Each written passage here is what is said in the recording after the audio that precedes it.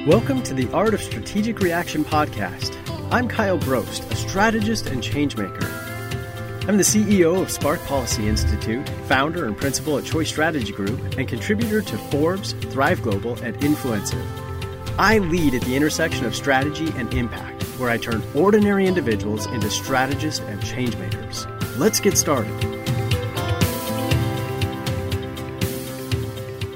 Hey, folks. This is Kyle Brost here with the Art of Strategic Reaction podcast. Really excited to have Bob Burg on today.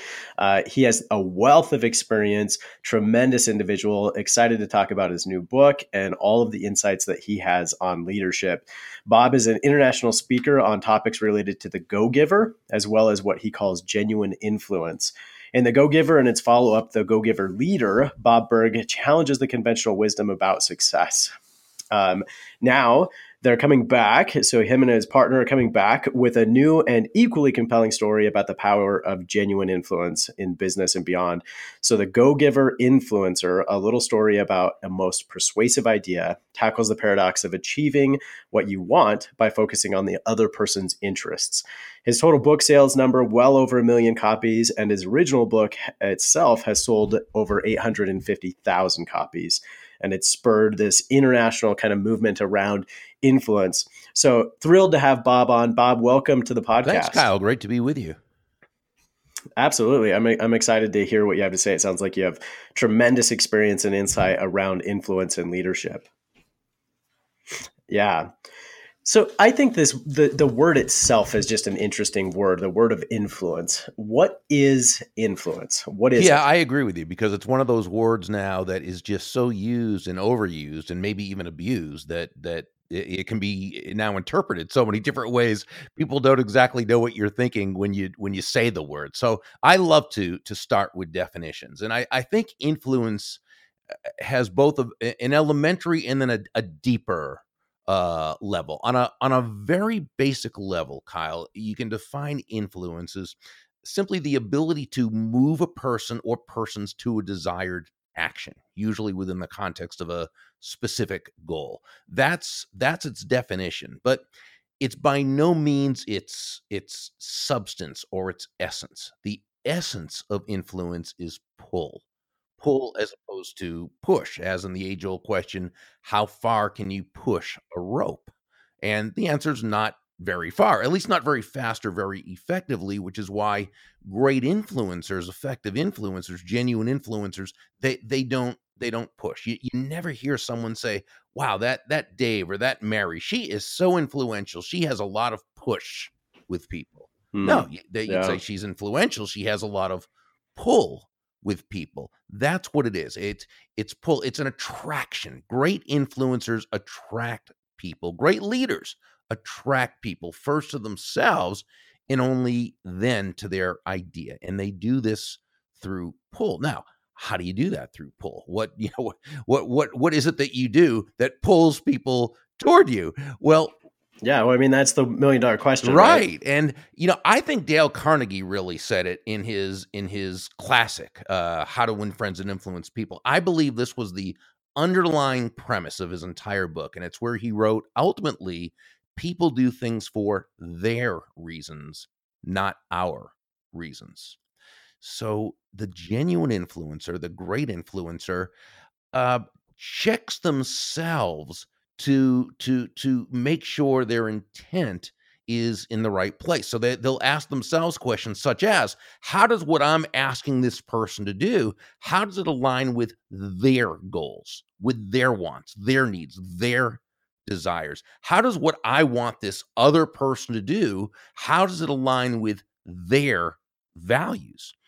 And when asking ourselves these questions thoughtfully, intelligently, genuinely, authentically, not as a way to manipulate another human being into doing our will, but as a way of building everyone in the process. Now we've come a lot closer to earning that person's commitment, as opposed to trying to depend on some type of compliance, which even at best isn't sustainable, and at worst, it doesn't work at all, because people will find a way to sabotage what you want. Sure. Well, so it starts, as you're talking about this and asking, how does what I'm trying to get personally align or fit with their goals, their intentions, their ambitions? It starts with this assumption that you have a genuine interest and knowledge of what their goals and intentions are. So, how do you start with that piece? That's this actual interest in somebody else's goals and Yeah. intentions. Well, that's such a great question because it's not something we just know. It's sometimes something we think we know, but we really don't. And in the second principle in the book, The Go Giver Influencer, is to step into the other person's shoes, and that sounds easy, right? It sounds well, we've all heard that saying, right? Step into the other person's shoes. Sounds easy, but it's really not when you think about the fact that most of us have different sized feet. So we literally cannot step into the other person's shoes. Literally, figuratively, we can't step into their heads. We don't know what they're thinking. We Yeah. think we do because as human beings, we all have a certain belief system, our own set of subjective truths, which doesn't mean it's the truth. It means it's our truth. It's a belief, not the truth. And we have these belief systems that are formed when we're very young. They're a combination of upbringing, environment, schooling, news media, television shows. But here's the thing: we live our lives. Most of us live our lives, Kyle, through through an unconscious operating system, believing that we're making these conscious choices and decisions when really we're operating from a premise that was set for us. Now, as human beings, we also tend to think that other people see the world basically the same way we do, which makes intuitive sense. How could it be anything different, right? It's all we know. So we think this person must value what we value. We think that what would make us happy would make them happy. We think that what we would think is a right, and it's not true. So what we need to do is we need to ask questions. We need to ask questions, and then we need to listen. Not listen while in order to speak, right? Not being Yeah. willing to give them their 2 cents so that we can get in our 10 cents, but listening not only with our ears but with our eyes, with our posture, with the back of our neck. I mean, really putting our entire being into this, because it's only when we understand this, what this other person needs, wants, desires, values, what problem they have that we can solve, how we can. It's only then that we're able to then work within that context. Yeah. Well, so as you're talking about all this, a few things came to mind, and I 100% agree with you. This idea of kind of our own subjective reality and projecting that onto other people. One of the quotes that I use often, and he wasn't the only one to say it, but Stephen R. Covey said, "We don't see the world as it is; we see the world as we Sure, are." sure, sure. So our eyes aren't just this receptacle. They don't just receive information. They're actually Right. projecting who we are onto these scenarios and situations. And to your point, we don't all wear the same shoe size, and we can't project my experience into someone else's life and say that that's what their Exactly. experience is. Exactly. Well, and then you said the other thing that I think, one of the things about all of these things like influence and leadership and strategy and stuff that can seem really complex is, at the end of the day, it's often the simplest things. And so you said, look, it starts with asking good questions and then not listening to respond, because if you're listening to respond, you're not really listening. And it reminded me of a tool or a tactic that I've used with leaders, and I call it the 3-to-1 rule. And so when I have leaders that are struggling with interacting with their people, struggling with understanding how their employees are receiving information and why they're struggling to do the job or why they're struggling to work well with others, I give them the 3-to-1 rule. And I say, okay, for the next week, here's the rule. Anytime you're having a conversation with one of your people, you have to ask 3 questions before you make one statement. Mm, mm. And it's this actual task that we go through. And so for a week, they follow this rule that before they make a statement, they have to ask 3 questions. And the kind of insights that come out of that are amazing, simply because of, like you said, starting by asking more questions and actually Right. listening. No doubt. That's great advice you're giving them. Well, so if I'm a leader and I want to have influence. I want to be this person deep down that is pulling people, not pushing them. And yet I've built up this pattern and this habit of trying to push people, of being focused on compliance. Where does that shift start for me? Well, I think like anything else, it begins with understanding that the way you're doing it right now isn't working for you, or at least isn't working to the degree that you'd like it to. Because let's face it, if someone was one of these leaders that they ruled by compliance, right? And let's face Uh, it, you can move people to a certain extent through compliance. And you can be very much fooled into thinking that's the right way to do it because you're seeing some results. So, if you say to a person, well, okay, so, the old Dr. Phil question, the how's it working for you?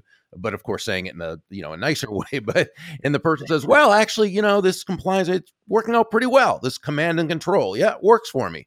Well, I doubt that person's going to change because they don't see a need to change. So I yeah. think the person first has to, and that's where, it's building up that trust between you and that person to help them see where, yes, while you're very talented, you have a lot of things going for you. May I, share with you a couple of thoughts that could possibly help you move along even quicker. Uh, as we know, Marshall Goldsmith wrote a wonderful book called What Got You Here Won't Get You There.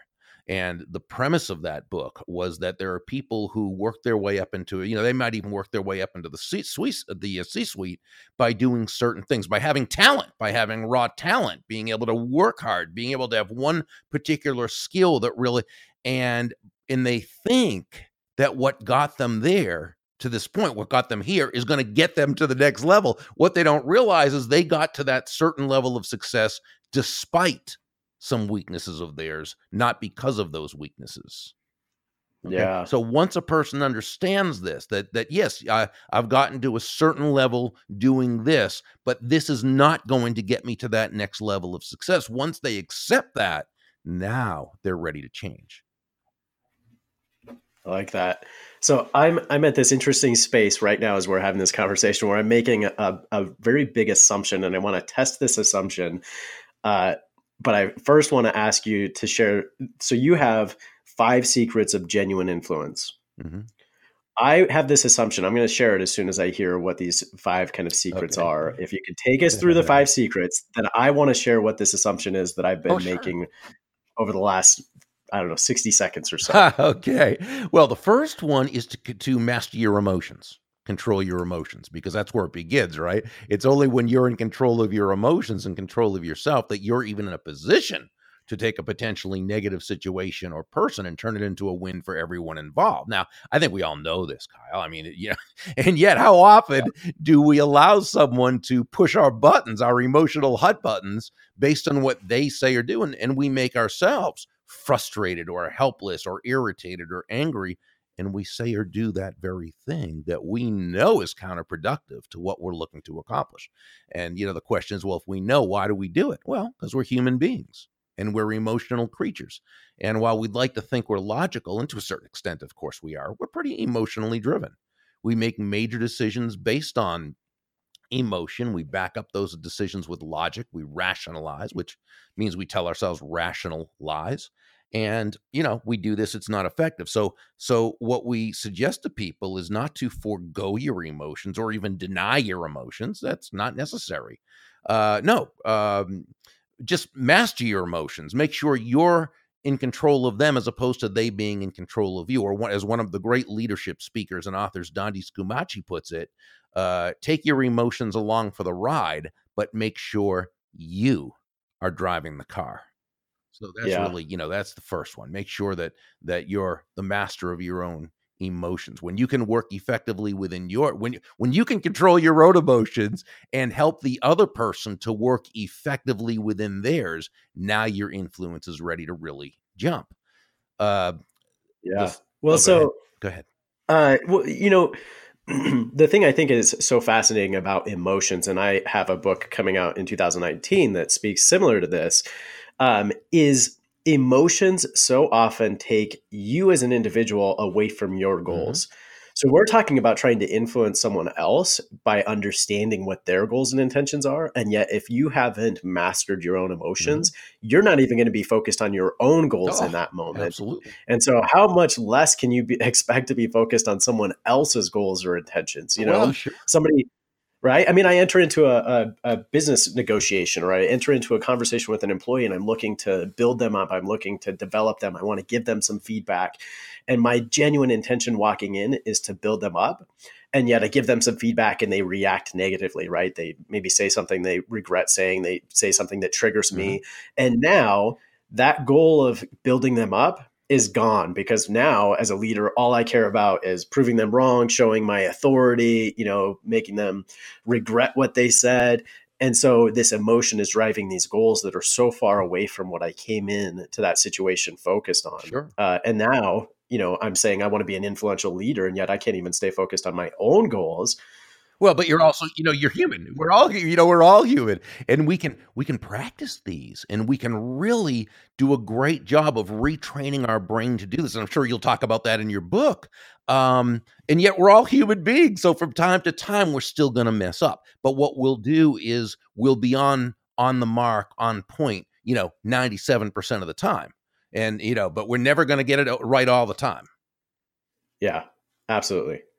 All right. So master emotions number one. What's number Yeah, well, two? number 2, we kinda discussed, and that is to step into the other person's shoes. In other words, Okay. understand that there's a clash of belief systems, and so as long as you understand that, you can ask questions and listen in order to better understand that person. When you listen that way, what happens is this: first, you do understand more. You actually have stepped into you put yourself in their shoes because now you do understand what's in their shoes, and you're able to work with them more respectfully. You're able to work with them more productively, but the other person also is going to feel listened to. They're going to feel heard, and that inspires trust.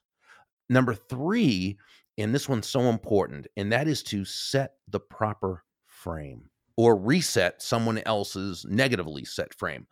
Very basically, a frame is the foundation from which everything else evolves. So if you set the proper frame, you're 90% of the way there to accomplishing what you want. My Very quickly, my favorite frame story happened several years ago, has nothing to do with business, but is probably the best business lesson that you can imagine. I was in a Dunkin' Donuts restaurant, and there was a little boy, a little toddler, about maybe 2.5 years old, running around the restaurant. His parents called him over to the table. As he walks over to the table, he falls. He slips on the floor. He didn't hurt himself, but you could tell he was shocked and didn't know, what came next. And so he looked at his Sure. parents, and I totally believe, Kyle, that had the parents gotten upset, had they, oh no, are you okay? He'd have started to cry. But what the parents Mhm. did is they just handled it so beautifully. They walked over quickly, but very calmly. They had just an air of serenity about them.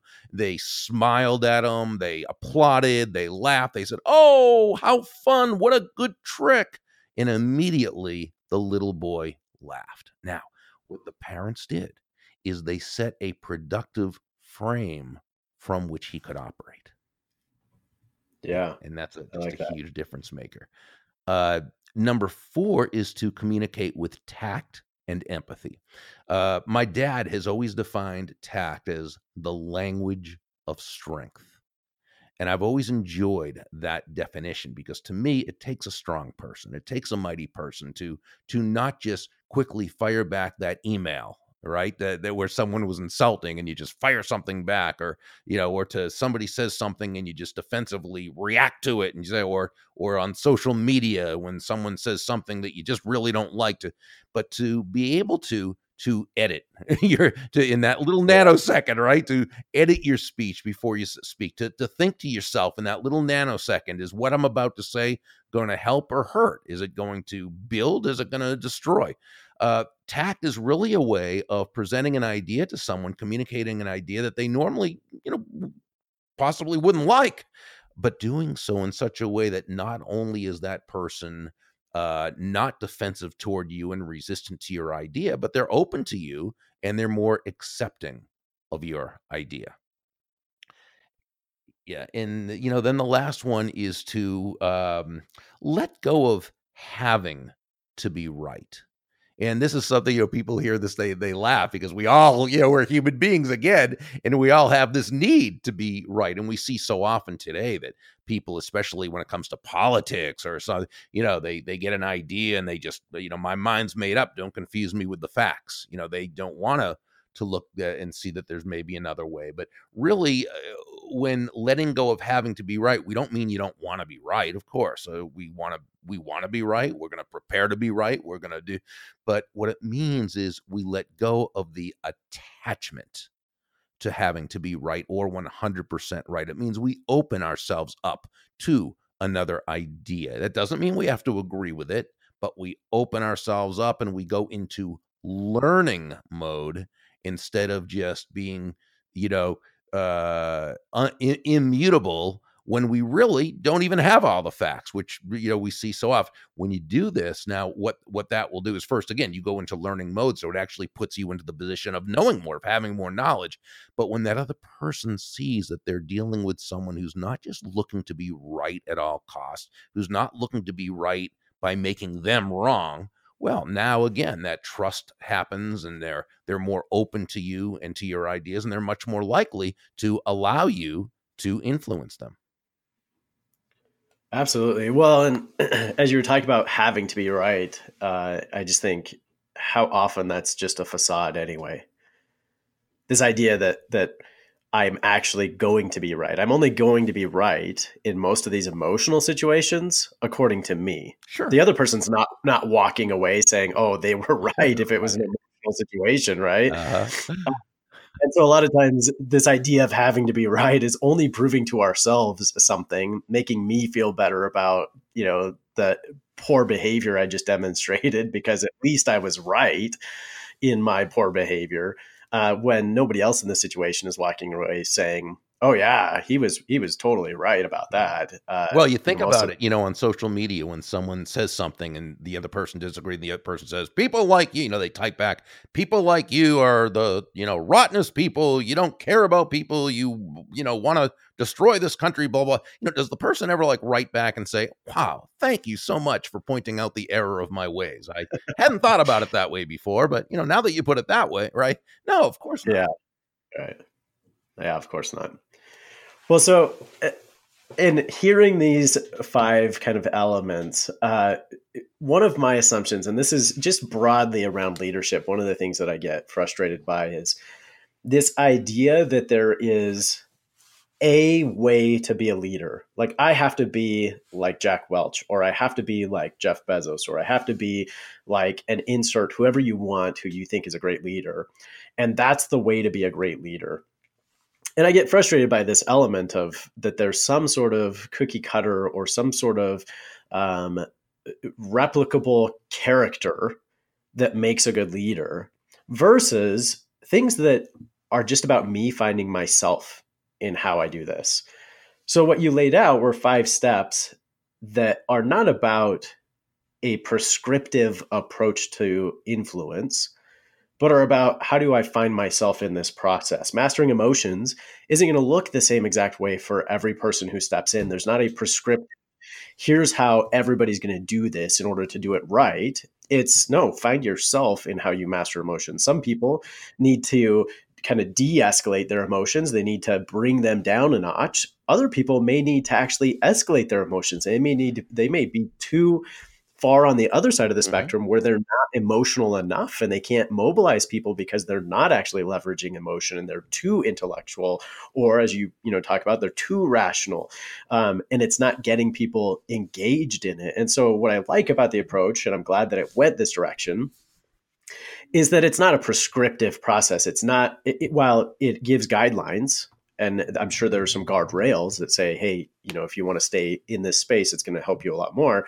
But it's not prescriptive in that everybody's going to look the same coming out of these five things as somebody else. Right. Well, I think you make a great point on that, because I think if there's one thing we've seen is that you don't have to lead like Jack Welch. You don't have to lead like Herb Kelleher, and you don't have to lead like uh, Bob Chapman, who he wrote a wonderful book called Everybody Matters. He's the Bob is the chairman and CEO of a St. Louis-based manufacturing company called Barry Waymiller, which has tens and tens of thousands of employees and factories all over the and manufacturing plants all over the world. And you talk about, a commodity-based product, which is what they deal in, and you think this is a typical command and control type of thing. Absolutely not. I mean, he absolutely sees his employees, his team members, as family members. They feel that way. They're treated as such. It's the environment of leadership that permeates his company. Simon Sinek even wrote about him in Simon's wonderful book, Leaders Eat Last. Although I had actually Okay. read Bob's book, I knew of Bob first before I even read Simon's great book. Both of those are wonderful books. But so yeah, so you've got totally different leadership styles, and yet, all of these people, very effective leaders. Right. So there were a couple of things when we were prepping for this podcast that came out, and I want to make sure that I get to them because they definitely have piqued my interest. So one is that you say there's one sentence that is guaranteed to prevent misunderstandings. Yeah, this goes back to belief systems, which was, part of secret, secret with air quotes, because they're really not secrets, right? Uh, Which is to step into the other person's shoes, understand their belief system. It's let's say, and let's just take an example.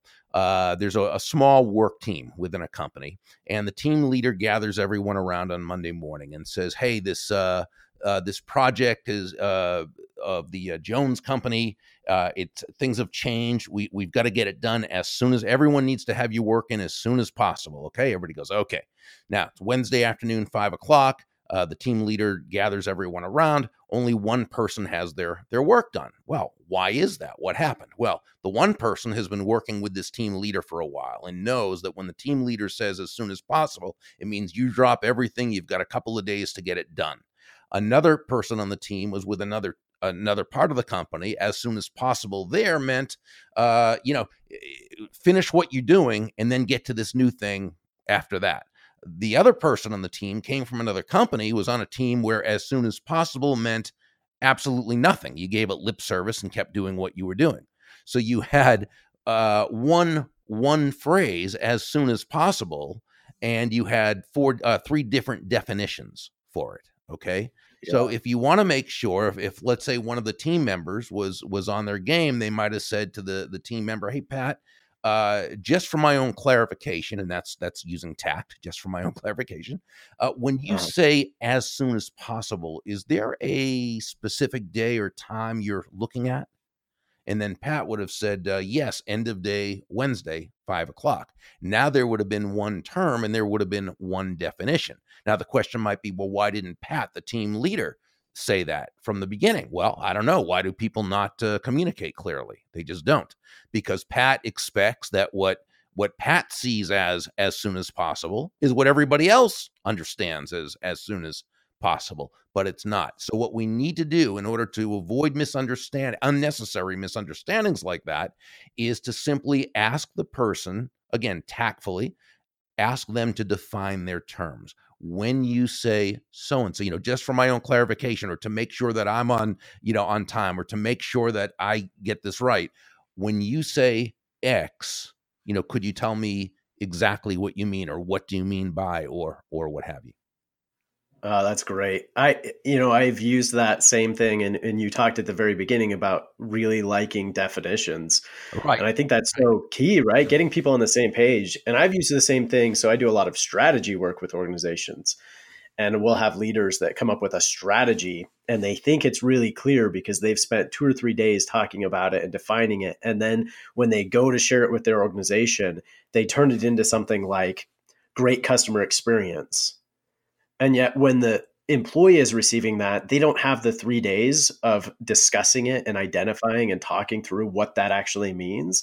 And so, to your point, they may have four different employees hearing great customer experience and all interpreting that differently. Exactly. And then you run into this issue where, so, they all four think they're doing it. They all four think they're doing it the same way, right? Or they think they're doing it the right way, and yet they've all interpreted it differently, right? If I came from Walmart, how I interpret great customer experience may be that the customer's always right, versus if I came from Nordstrom's or Starbucks, I interpret that differently. Yeah. Most conflict is the result of two or more people seeing the same thing from totally different viewpoints. And that's why it's so important to define, to start, to check your premise, to always start from the same foundation. Yeah, I love that. So I think that's a great takeaway for folks. There's one more thing I just want to touch on, and again, it's just because it really piqued my interest.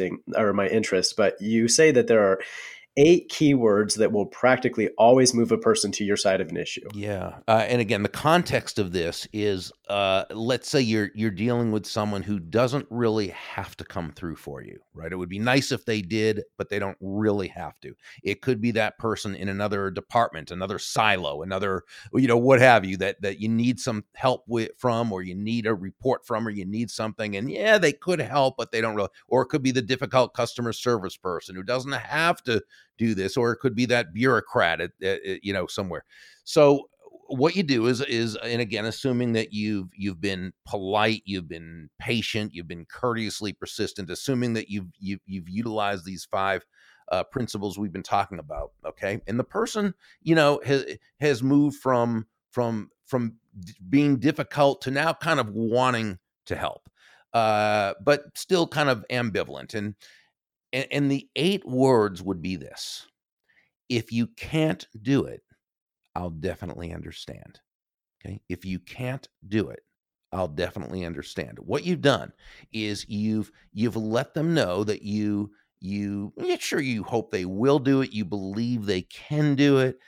But by the same token, if it is beyond their control, if it's absolutely something they can't do, that you honor them more than just the situation itself, and that it ultimately is okay. What you've done is what I call giving them an out or a back door, that emotional escape route, because most people will only fight back when they feel cornered.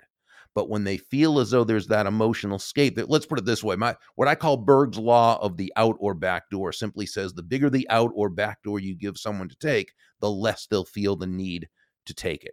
So again, it's simply, if you can't do it, I'll definitely understand. Now, what you want to do is then wait a few moments. If you have to, you may not even have to, but if you have to, wait a few moments and then say, if you could, I'd certainly appreciate it.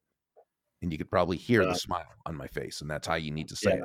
So you may not even have to say that second group of words. It just, if you can't do it, I'll definitely understand. But if you feel you need to, wait a few moments, and then if you could, I'd certainly appreciate it. That's nice. I like that a lot. I like, again, just the frame of really trying to understand the other person, really trying to give them or make it easy for them to want to Exactly. be a part of what you're doing. When, to your point, if we haven't given them this backdoor, we're actually making it harder for them to be a part of what we're trying to do. Exactly. This is really great stuff. I'm excited actually to pick up a copy of your book. I hope that the listeners will pick up a copy of your book. If they want to follow kind of your journey, if they want to get more of this, where are the places that they should go? Probably the best place is The Go Giver, without the hyphen, thegogiver.com. And they can scroll down and they can get the first couple of chapters of any of the books in the Go Giver series. And then if they like what they see with that, they could always click through to get the whole book. Absolutely. So we will share that as part of the podcast. We'll share the gogiver.com, a link to it. So listeners, you can go check out a couple of chapters. And then if you like what you're seeing, if you've liked what you've heard, obviously go pick up the book. And to Bob's point, there's a whole series around the Go Giver, not just influence, but leadership that you can pick up to dive into some of these concepts. If you could leave the audience with one last note, what would it be, Bob? Well, I remember this is close to 40 years ago now. It was soon after I started in sales, and I had learned sales and was a student of sales, and I was doing pretty well, but not to the point that I really should have at that point. And I remember coming back to the office one day after a disappointing sales call, and one of the guys who worked there, he wasn't in sales, but he was one of those sort of wise older people who they didn't say much, but when they did, you know, it was going to be profound. And he said, he said, Berg, can I give you a piece of advice? And I said, sure, please. And he said, you know, if you want to make a lot of money in business, actually, he said, if you want to make a lot of money in sales, he said, don't have making money as your target. Your target, he said, is serving others. When you hit the target, you'll get a reward. That reward will come in the form of money. And you can use that money however you like. But never forget, he said, the money is simply the reward for hitting the target. It ain't the target itself. Your target is serving others. And that made a huge difference for me, because what it told me is that whether we're talking about sales or leadership or influence or anything else, when we can move from an I focus or me focus to an other focus, looking for ways to bring value to another human being, we really create the environment where that person feels good about us. They know us, they like us, they trust us, they want to do business with us, be a part of our lives, what have you. Well, so my listeners will hear that and they'll know that that is extremely aligned with my approach. Obviously, I run a firm that is solely committed to doing good. And so to hear that just reinforces and reiterates a message that I continually send, which is make sure that you're focused on the right things, on Mm-hmm. doing good for people and by people, and serving where it's needed, not just where where you think you can get something out of it, serving where it's needed. So I love that. Genuinely appreciate your time, Bob. Oh, my Love the pleasure. insights that you've shared. It's been a wonderful conversation. Folks, thanks for listening to this episode of The Art of Strategic Reaction. Remember, go check out thegogiver.com. You can access more of Bob's insights, and obviously get a hold of his book that he's released in the series, and check it out. Thanks again, Bob. I really appreciate it. Oh, my pleasure. Thank you.